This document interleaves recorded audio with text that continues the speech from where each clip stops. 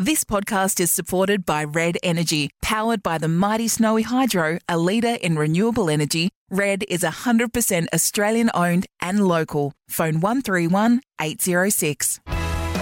Welcome to Homestyle with Shayna Blaze. Thanks to Red Energy. Born and bred in Melbourne with a customer solutions team based here. Switch to Red Energy today. And welcome, my name is Jane Nilden. Each week on the podcast, I am joined by one of Australia's most well-known and well-loved interior designers. She's a judge on the block, the designer on Selling Houses Australia, Shayna Blaze. It is lovely to see you again. Great to see you again too. This is exciting. And this is a subject I know a lot of people will want to know about. We are going to be shining a light on lighting today, Shayna. And look, along with most aspects of design, I'm assuming, when it's done well, you might not even notice it. Well, that's the key. That's when you know it's good design, when it just happens. And we spoke last week about the feeling that a room gives you. Does light factor into every single decision that you make as you approach a particular job or a room or a reno? Yeah, it does. I think the thing is with lighting, it is like the forgotten hero. It's, a basic lighting plan and then just sort it out later. But it really comes down to, we were talking about how you live in your home and how it feels, and lighting in the end can be one of the cheapest mood creators that there is, because it's all about what you have on, what you have off and what you dim. I was thinking about light and human evolution. I mean, can you imagine, being an early man, woman, cave people, and only having the light from the sun, if you were lucky then fire, to brighten your world? I mean, we have been bringing light into our lives and I guess trying to shut it out forever. Interesting you say that, because it is all about our rhythms, our biorhythms with your natural light and your night. And the thing is that is a whole different thing we can talk about another time. But if you don't have your daylight and your evening rhythms sorted out, that's when people lose sleep. That's when you get stressed. And it's actually really important. But that's all to do with your daylight.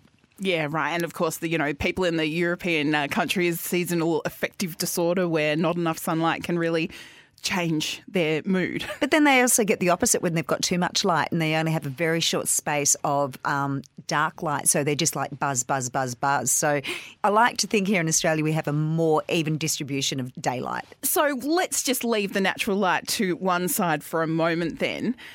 How do you walk into a home that is pre-existing? So we might break this into homes we're going to build from scratch and homes that you're walking into to advise on a design and perhaps a renovation. Is the first thing that you do, Shayna, sort of to walk in and scope out where the light is coming from and check, is there dark corners? Do I feel gloomy? Like, is that a really fundamental first step?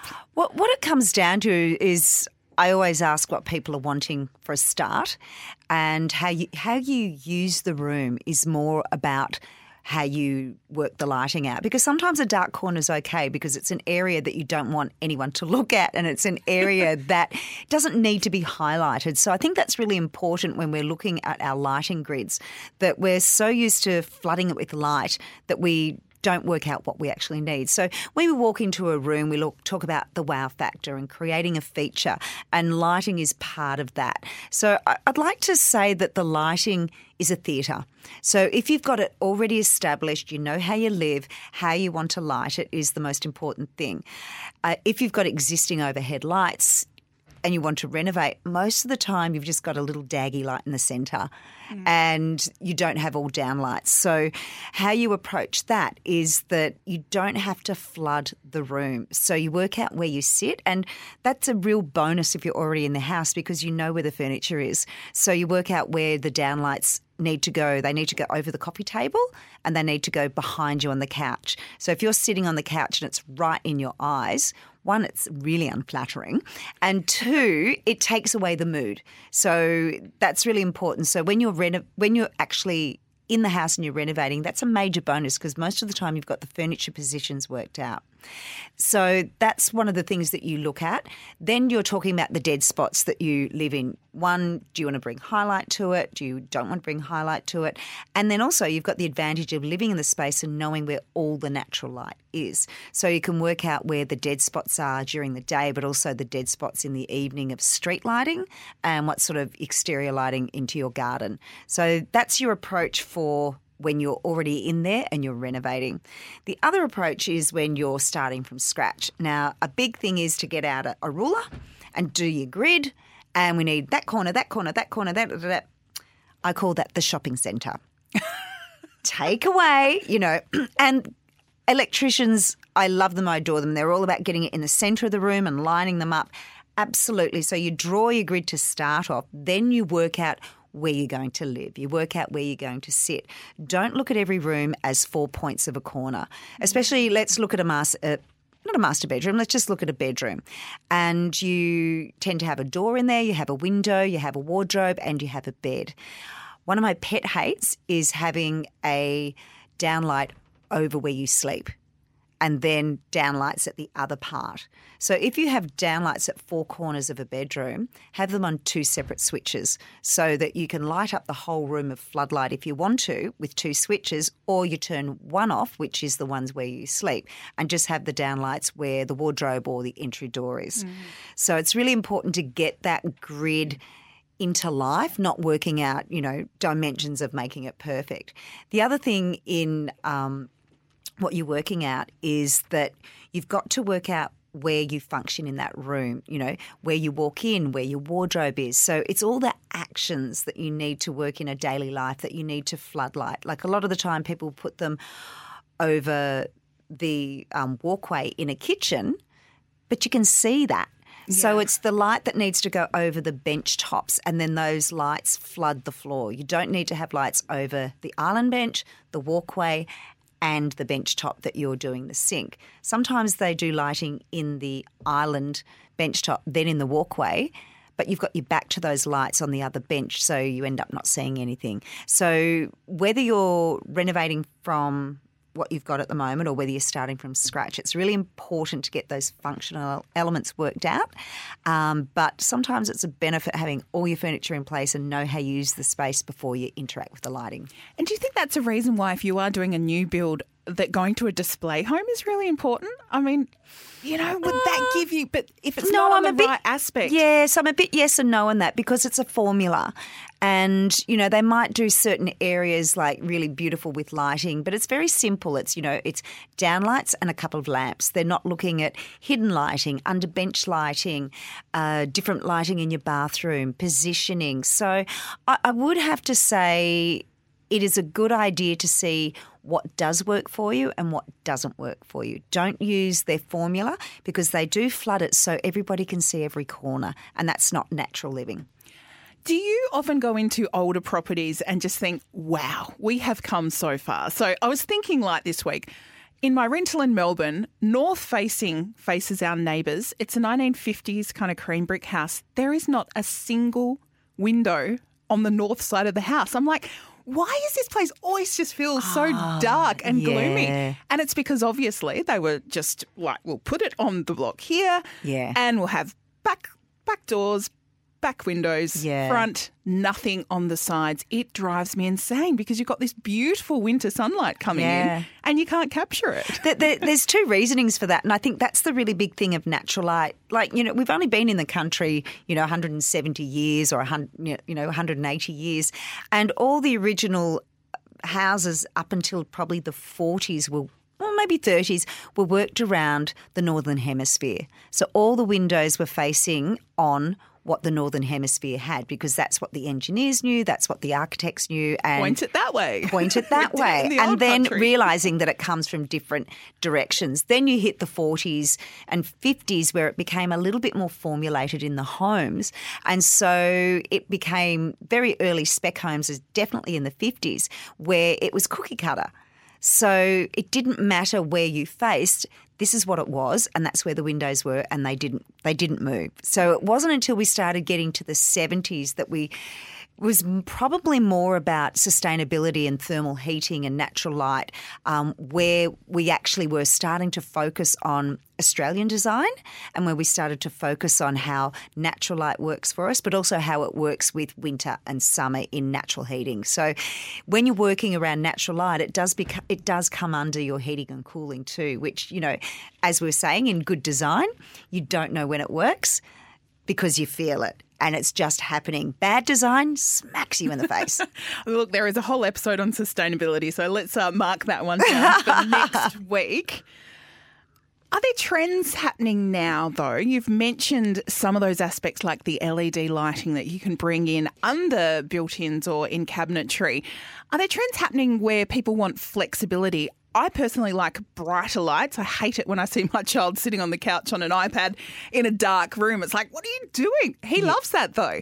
And my partner likes a dark room when he watches TV, whereas I just find it too dark. So do you have to use the technology to keep everyone in a household happy these days? Your answer on that is dimmers.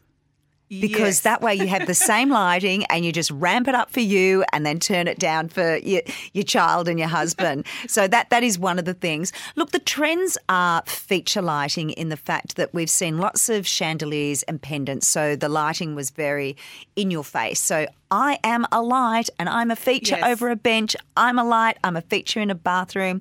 So the trend is more for subtlety, and the trend is about lighting up the architectural features of maybe a piece of art, the cabinetry that you have. Subtlety is what it is. So it is what we were talking about, the LED lighting. So it can be on the underside of a cabinet. It could be the top of the cabinetry in a kitchen where it uplights the ceiling rather than lighting up the cabinetry. So I would definitely say technology is driving trend-driven in the fact that you can do lots of hidden parts of lighting, but also definitely the lighting trend is dimmers.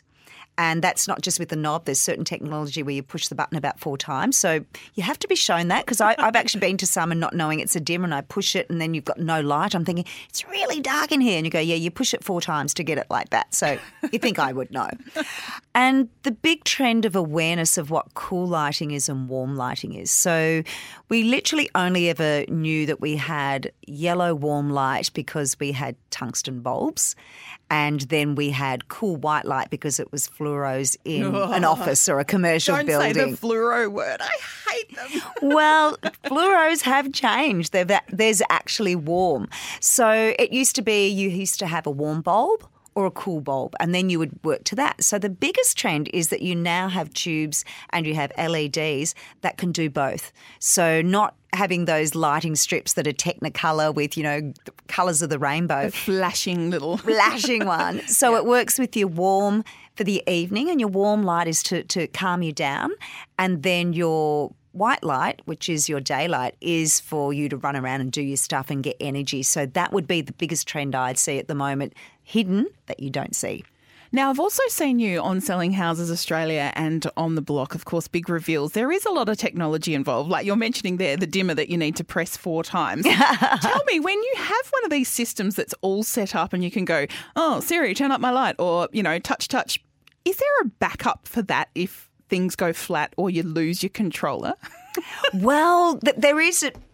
It depends where you put it. Like, if you look at all those, there are still light switches, but it may not have all the flexibility. So in a bedroom, you can have a light switch at the door, but also a light switch beside your bed to turn everything off. But you might just have the one light by the door and then all the rest is voice command. Yeah. You have to have that backup, because not only do we have blackouts that are very rare, but, there's technology glitches, and technology updates, I don't know, every month, every week. Like there's always something new. So you've got to have that flexibility of making it be able to change and upgrade with new technology that comes in. But yeah, I'm the same as you in the fact that I just like to turn on a switch, like the voice command. I don't like it because it's invasive and I don't use it. and I'm a little bit old-fashioned. I love a switch. Yes, I love it.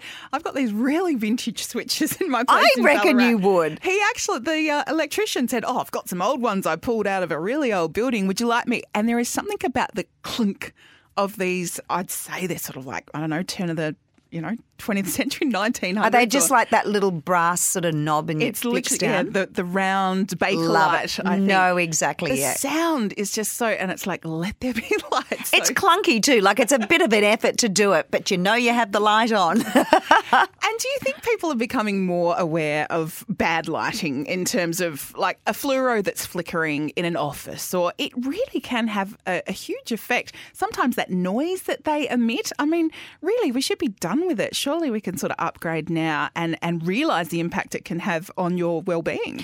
Well, interesting, we do love good lighting because the selfie world has completely changed that one of having good lighting. And I have to say through COVID, I think, I didn't see it, but I imagine there was almost a sellout of those halo lights for, Insta lights. I know I got one and it makes all the difference. And Does it really? It just because there's so many shadows. And as, you sort of like might be on Insta for an hour, the natural daylight changes. So you've got to be really careful with that. But definitely the flickering can actually create nervous energy. It can actually work against people that have epilepsy. So it's actually a very physical thing, like a very miniature strobe light. And also, having bad lighting means that you actually get used to it and you don't realise how bad it is. You think that, if you're reading in a room and then how many times someone say, would you like a light on? And you go, oh, I didn't realise the light was going. So we actually get used to bad lighting. And once we get fitted with good lighting in our home, it's when we go somewhere else that has bad lighting you really notice when it's good lighting.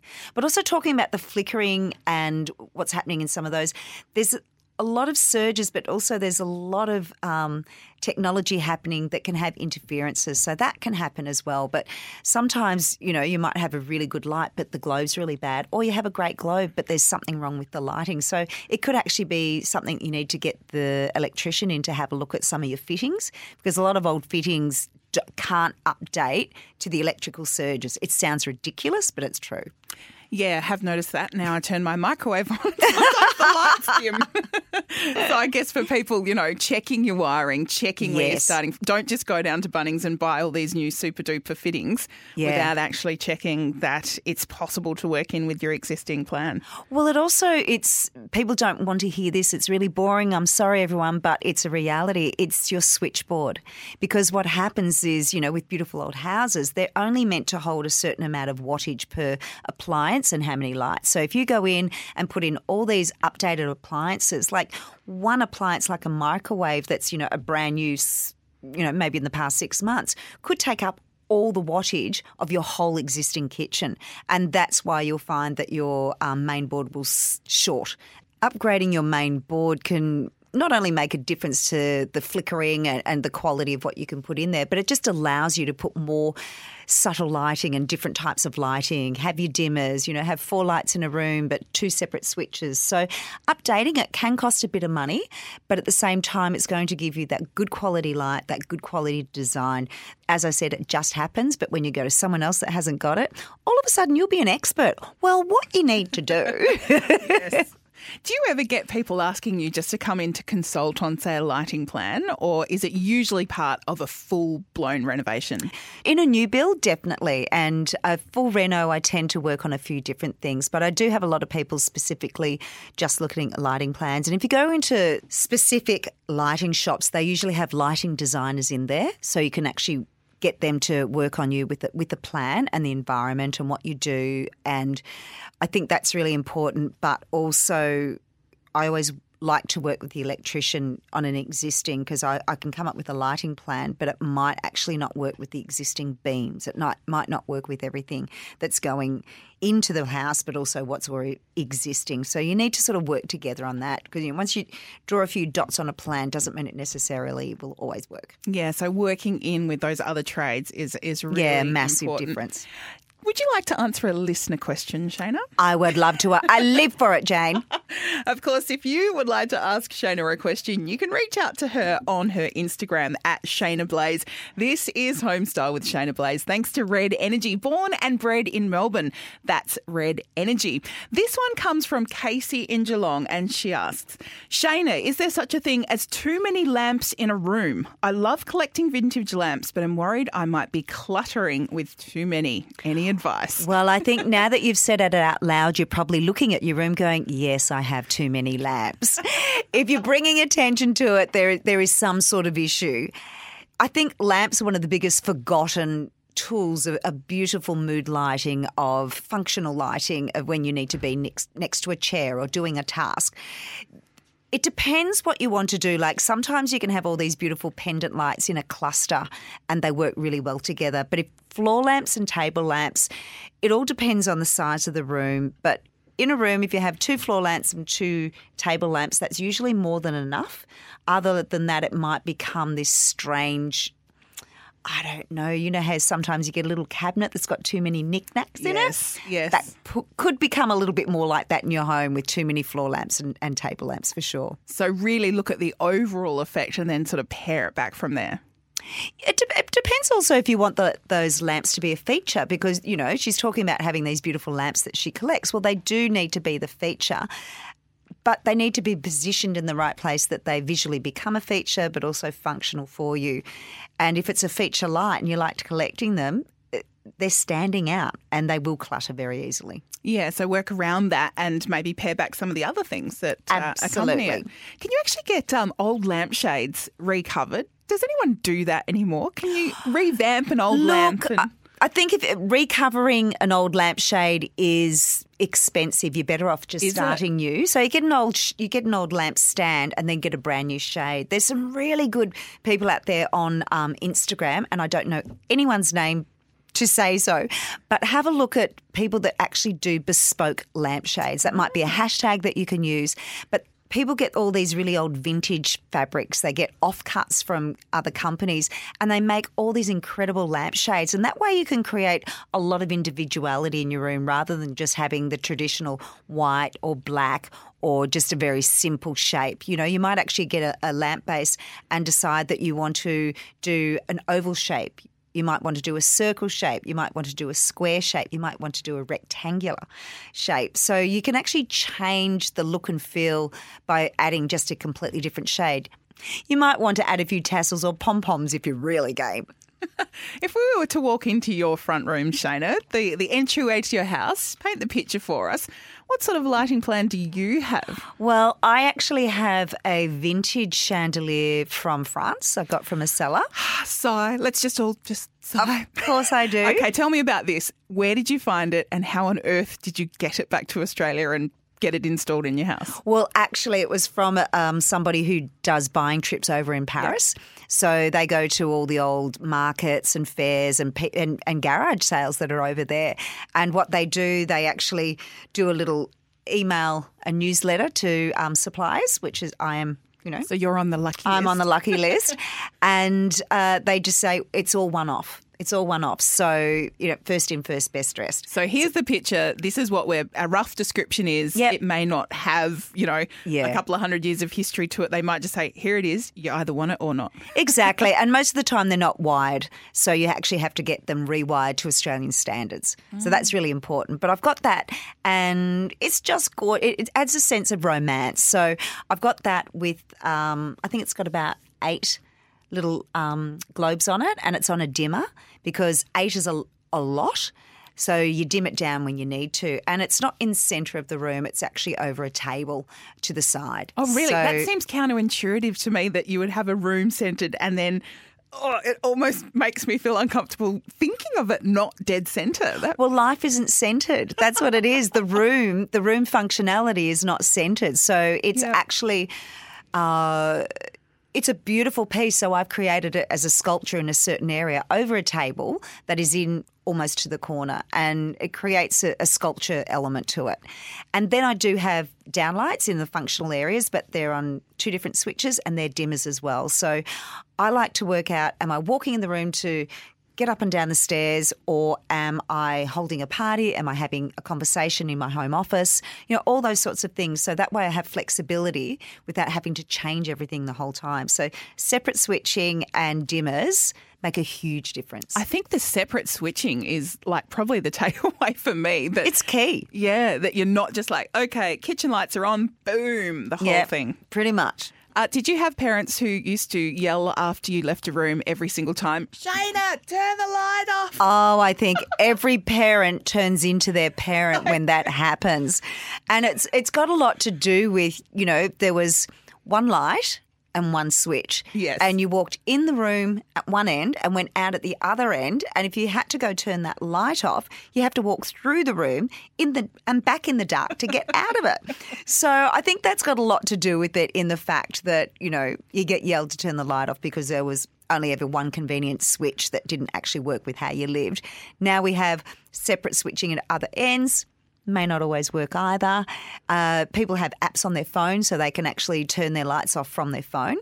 And I was just thinking then would be really great, you know, with the big family and the kids don't turn the lights off, so you can just sit there and turn their lights off in their room.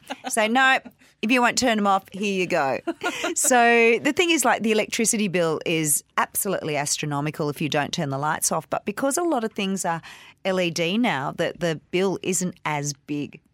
I saw someone complaining on Facebook the other day, just saying, when did light bulbs start costing $10 or $15 each? But really, that's the flip side, isn't it? That, you know, cheap bulbs, cheap light. Yeah. But you were replacing them quite frequently. Bad for the environment. Exactly. And they cost you a lot to run, whereas now you invest that $10, $15, even more dollars per actual bulb. Yeah. And you get the returns in the energy savings. And that's the thing. It's what it costs you energy-wise, but also the replacement time. Like, you know, some globes can last. I put all my globes in when I renovated where I am at the moment 5 years ago. I've only ever replaced one. Wow. So they have paid for themselves in more ways than I can imagine in replacement and also in the energy levels. And I've got to say, some of the globes, like, you know, if you're moving house and you only put them in a year ago, I'd swap the bulbs for the cheap ones. Take the expensive ones with you. Absolutely. But also it is, you know, if it's a $10 globe, it's probably going to have warm light and natural light. So it's, you know, that works with an app as well.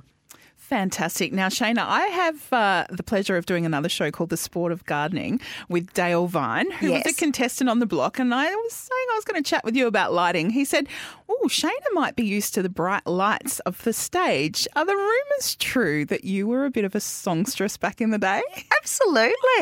Absolutely. Come on, tell me all. I did not know this about you. Oh, look, I was mainly just singing with friends. When someone got married, we used to sing it around the campfire or whatever, and they said, would you like to, you know, sing at our wedding? And then I ended up getting into musicals from that and having lessons. And then while I was studying for interior design, I used to work in bars but also sing in duos, like really bad duos. Duos with, you know, with that little backing track, really bad snare drum. Yeah. And then I got more into it and started working around jazz, not just covers, and working around blues and soul, and then working with quite a few different people. And then it was when my kids were quite little, and interior design it's really demanding, really, really demanding. So it was much easier for me to sing at night than what it was during the day. So I could be there for the kids during the day, sing at night. But I have to say, because I was a single mum for a long time while I was doing that, I would be driving home at, you know, 1 a.m, 2 a.m, and then the kids would be up at 5 o'clock. Oh, wow. And hence to say that my kids were very used to having like stories as I was whispering. So I used to have to whisper a lot because, you know, it's a lot of damage on your throat. Your voice was shot. And back then you could smoke inside every restaurant and bar. Yes. So I did a lot of that damage to my vocal cords around then, and then stopped and then got back into it again. So I'm looking at writing. I've been writing a few songs at the moment. I've got somebody I'm working with. So might be warming up those vocal cords for a bit of fun. But it'll be really nice to just, because it's such a good fun thing to do. Yeah. But yes, I did have some bright lights at one stage. Wonderful. I'm so glad that I asked you that, because I was like, no, surely I would know about that. Probably why I've got such a throaty laugh. Well, Shayna, it has been a pleasure chatting lighting with you. And of course, if people would like some more of your tips to see some of the work that you're doing at the moment, they can head to your Instagram at Shayna Blaze. They can even ask you a question there. And your website is stunning, must I say. Well, it's actually being updated. Thank you. I'm just a bit bored with it. It's part of my Aries makeup is that, I love it, a bit bored, time to move on. Yep. So, yeah, we're refreshing that at the moment. But thank you. So head to Shayna Blaze's website as well. And we're going to join you again next week on Homestyle with Shayna Blaze. We're going to talk sustainability. It's been a pleasure having you with us. My name's Jane Neild, and we're doing it all thanks to Red Energy. Born and bred in Melbourne, that's Red Energy. We'll talk to you next week. Thanks for listening to Homestyle with Shayna Blaze. Thanks to Red Energy. Born and bred in Melbourne with a customer solutions team based here. Switch to Red Energy today. If you enjoyed Homestyle with Shayna Blaze, then check out the other podcasts in the Red Energy Lifestyle series. For all things gardening and DIY, enjoy the sport of gardening with Dale Vine and Jane Neild. Compost is on trend at the moment. It is as cool as a hairstyle by Dustin Martin, I can tell you. Born and bred in Melbourne, that's Red Energy. Thanks for listening to Homestyle with Shayna Blaze, part of Red Energy's podcast lifestyle series. Available on your favourite podcast platform and the SEN app.